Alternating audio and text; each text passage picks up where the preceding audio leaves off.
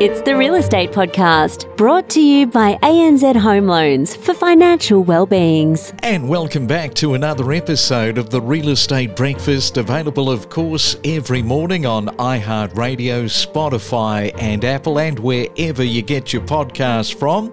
Well, it is the third day of spring. Yes, September the 3rd. It is a Sunday.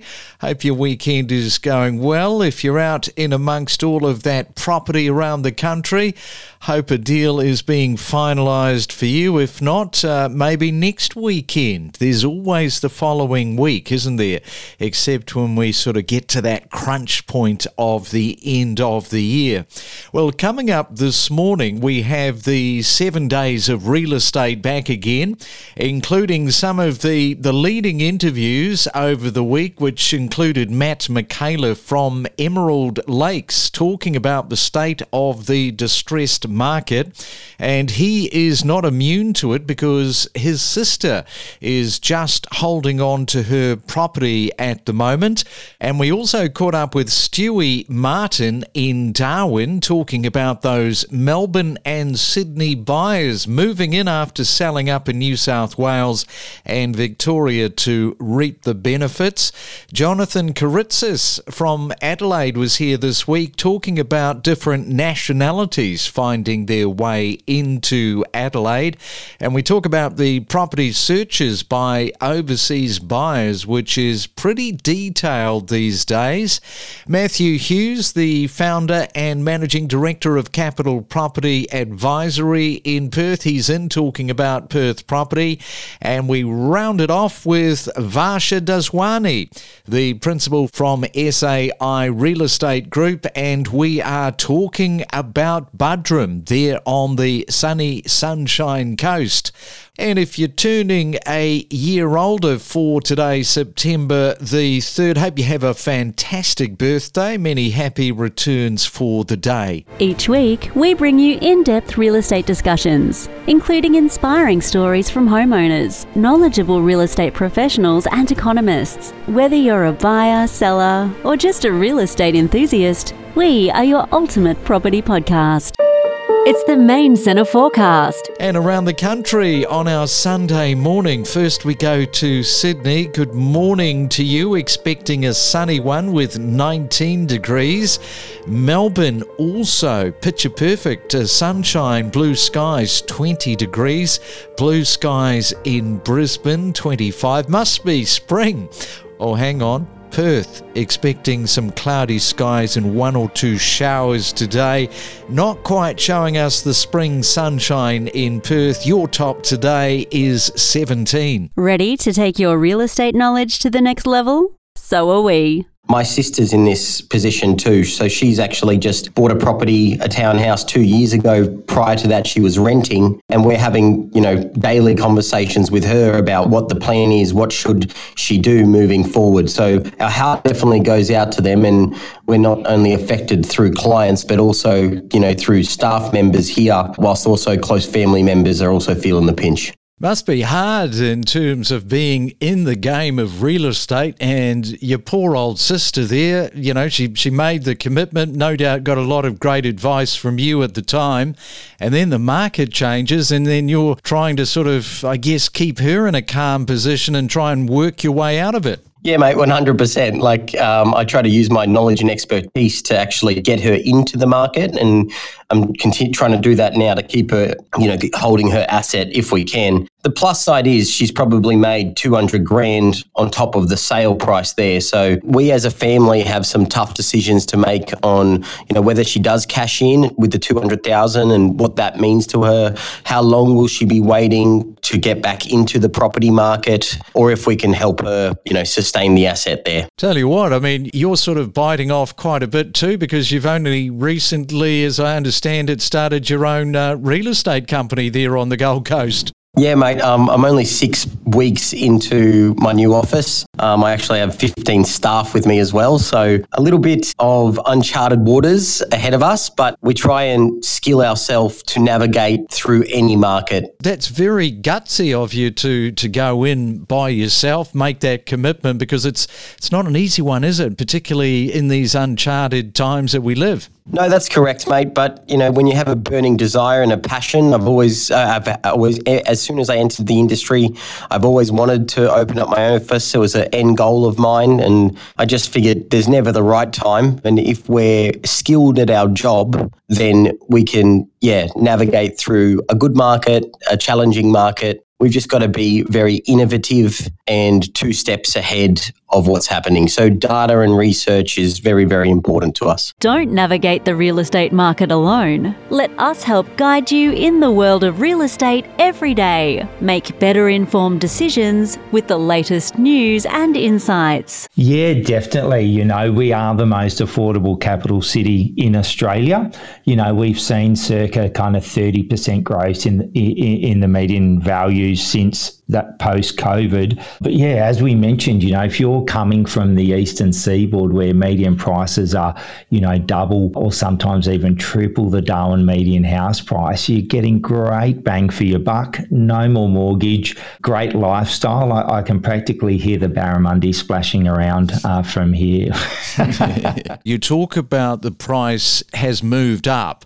This area of Larrakia, now if you have a look at the housing market there, that has surged by around 32.5%, which is a massive rise. Humpty Doo, where everybody wants to live, of course, that has risen by 29.2%, and Virginia also 26.4%. So some areas there of massive growth. Yeah, definitely. You know, the Darwin market has really bucked the national trend. We've remained incredibly resilient throughout the interest rate rises. You know, I think it comes back to that typical real estate growth cycle where, you know, you see kind of 5 to 7 years of capital growth from the bottom of the market, which ours was, you know, just prior to COVID. You know, a bit about those suburbs. Larrakia has always been a premium suburb. You know, it's very, very close to the Darwin CBD. Some of the properties do have harbour views. It's really quiet and some beautiful tropical streets. While as Howard Springs and Virginia, they're our rural suburbs. They're typically 2.5 or 5 acre block, but still quite close to the delights of, you know, Coolangatta and Palmerston. So you can kind of live on 5 acres and in 10 or 15 minutes time, you know, go and enjoy a cafe or a restaurant, you know, half an hour drive to, you know, some camping and fishing spots as well. And Stewie, I just want to come back to what you're talking about with those blocks. How much of a factor is that with your experience where you've seen people come in from Melbourne and from Sydney, they've quit their property and they've looked for that larger lifestyle? How big a factor does that sort of weigh in for people moving interstate? Yeah, definitely. You know, this tree change that we've seen since COVID, I don't believe this trend is going anywhere.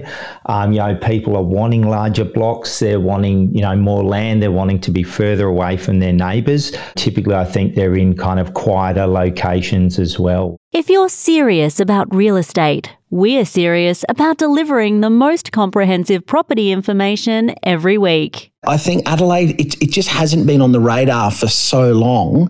And now we're finding, you know, overseas transfers. We're finding families that are relocating back. For example, if they're in their 40s, the kids at the time might have gone to school and, you know, careers have taken them overseas and all of a sudden they're relocating back. I showed a family through a property last week that are relocating from Brussels in Belgium and they went to school here in Adelaide. So it's one of those things where all of a sudden they think it's value for money. They feel that the living options for their family just work, and they've been, you know, casing the market for quite some time. They've been looking at what's been happening with our prices, and they still feel that we're really affordable and that we've got a great, I guess, lift in our marketplace coming once again. You know, we talk about the interstate movers. I think if you look at the online portals and the way that has opened up the whole world now. So the accessibility now for somebody that is sitting in a Brussels that thinks, right, I might look at Australia as a potential country that I can move to. They start looking at some of the stats, some of the value, and suddenly they see all these data points about Adelaide and how well Adelaide has been doing in the property market. And then it just goes on from there. Absolutely right. The amount of data that you can find now online and the amount of data and research that you can do on a particular property, it's quite astounding. And the amount of information that's out there on all of these web portals for the individual listings, you can almost buy any property these days throughout the country without having to physically walk through. You know, you can look at interactive floor plans. You can click on the map. You can see school zones. There's fantastic property descriptions. There's so much information readily available at a buyer's fingertips. And I think that's really sort of prompting a lot of these interstate moves and, you know, the constant upsize and downsize and also the lifestyle choice and change that a lot of people are wanting to make, whether that be a sea change or a tree change, you know, anywhere in between. From interest rates rising, a shifting landscape, rentals running hot, clearance rates, a tight rental market, we cover it all every morning from 6 a.m. on the Real Estate Breakfast. Yeah, I guess nationally we've seen unprecedented growth post-COVID, followed by an unprecedented contraction during the rate increases from the RBA. So it has defied typical growth cycles, and it's made it a little bit challenging to forecast future movements accurately. But it's important to note that whilst the rate of growth is slowing, we're still seeing growth. There is demand outstripping supply, but supply is slowly catching up, especially on the East Coast. Whereas in WA, we're not really seeing any light at the end of the tunnel in terms of future supply. I think there's some hope over here that we'll see an increase in listings come springtime, which is the normal seasonal adjustment. I'm not as optimistic. We're really not seeing too much on the ground over here to suggest that we're going to get above that sort of low 5,000s property on the level on the market at the moment. Hopefully there will be a little bit of an influx of listings, but I think we're pretty well gridlocked at the moment with people concerned about listing their property because they don't know where to go from there. It's very difficult to get into another property if you're buying or if you're renting. Yeah, that's always a problem. If you're selling your property and you've got nowhere to go, you have the proverbial stuck in motion. And I also see that in this Macquarie and CoreLogic article, it also notes that despite a fixed rate cliff, mortgage delinquencies still remain low and most borrowers are managing their repayments according to them. How do you believe this situation influences the property market where you are? Look, it's easy to get caught up in the stories that you see in the media, but we all know they love to run a negative story and create some scare tactics out there, but the data just doesn't match up with their rhetoric at the moment. There is stability in mortgage repayments, and that's a positive sign. Most borrowers have been pretty financially responsible throughout COVID and beyond and have planned for fluctuations in interest rates.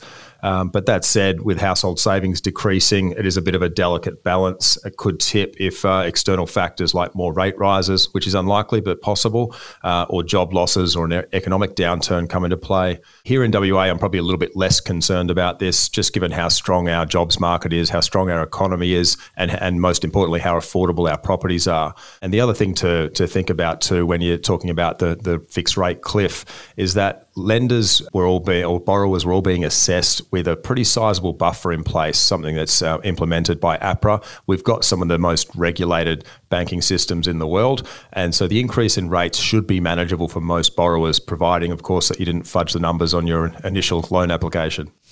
Yeah, and you're right about that delicate balance. That is what it is all about right at the moment.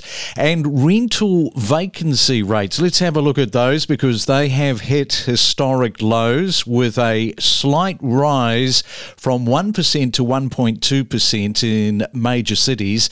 Is that trend, do you think, mirrored in WA as well? Yeah, look, there's low vacancy rates nationally are certainly making rental properties an attractive investment for people. So we've seen a considerable upward pressure on rents nationally and especially here in WA. I think I've mentioned before that our median rent for houses was $350 not too long ago, and now it's sitting up around $580. despite having a similar uptick on the rental vacancy rate here in WA of 0.2, we've gone from 0.7, where we were languishing for some time, up to 0.9. It's still a very tight rental market, with 3% being a more balanced market. And with net migration figures expected to rise, I don't see much reprieve for renters over here, unfortunately. Good news for landlords, though, obviously, with that upward pressure on rents and the fact that there's plenty of good tenants to choose from. I'm hoping there'll be some more stock trickling into the market, and that's perhaps what we're seeing with that small uptick, with a lot of the post-COVID state and federal government grant builds finally coming to market. So they're trickling through and being completed slowly over here. And that's probably freeing up a little bit of rental stock, with people jumping out of rentals and into their first home. But I don't see us achieving anything close to the supply levels that we need. And I don't see us achieving any sort of balance from a supply and demand perspective for some time. Remember to follow us on any of the podcast platforms so you never miss a real estate podcast. You can follow us on Apple, Spotify and Amazon. Know your property with us. So it is a growing, thriving suburb of the Sunshine Coast. Many interstaters will not have heard of the area before. So let's do a breakdown which will be useful for the listeners. So perhaps you can expand on how the market is going there. You represent the area and obviously know it pretty well. So Craig, in Buderim, according to RP data, the median house price in Buderim is about 1.1 million, and 471 properties have been sold in the last 12 months. And there are about 7,197 active buyers looking to buy just in Buderim. And if you look at the growth rate, it has gone up to 2.6%, which is quite positive. And you are also dealing in the whole commercial property space there on the Sunshine Coast, which kind of makes sense. The market is growing, so there's opportunities to engage, and there's a big difference between residential and commercial real estate. A different mindset is required and strategic thinking, of course, for when embarking into the world of commercial property. Not everybody, Varsha, is able to make that transition, are they, from residential into commercial? No, there are different, like even though it's property, Craig, it's quite interesting that how different it is. So commercial is very B2B, whereas residential is quite an emotional decision, both for the buyers and the sellers. With commercial is like, if the numbers work out, then they will move forward. If it doesn't, they will not. So it's a very numbers game compared to residential, where it's a very emotional decision. So the buyer need to see and visualize themselves in that property, and the sellers need to be kind of motivated to take that step and move towards the next step of life, and just making sure that we do the transition, or we make that process as smooth as possible for the sellers is kind of what we do. So for us, it's not a transaction, it's a smooth transition. That's the basic difference between a commercial and a residential property. We connect you to the best real estate information across Australia. The Real Estate Podcast.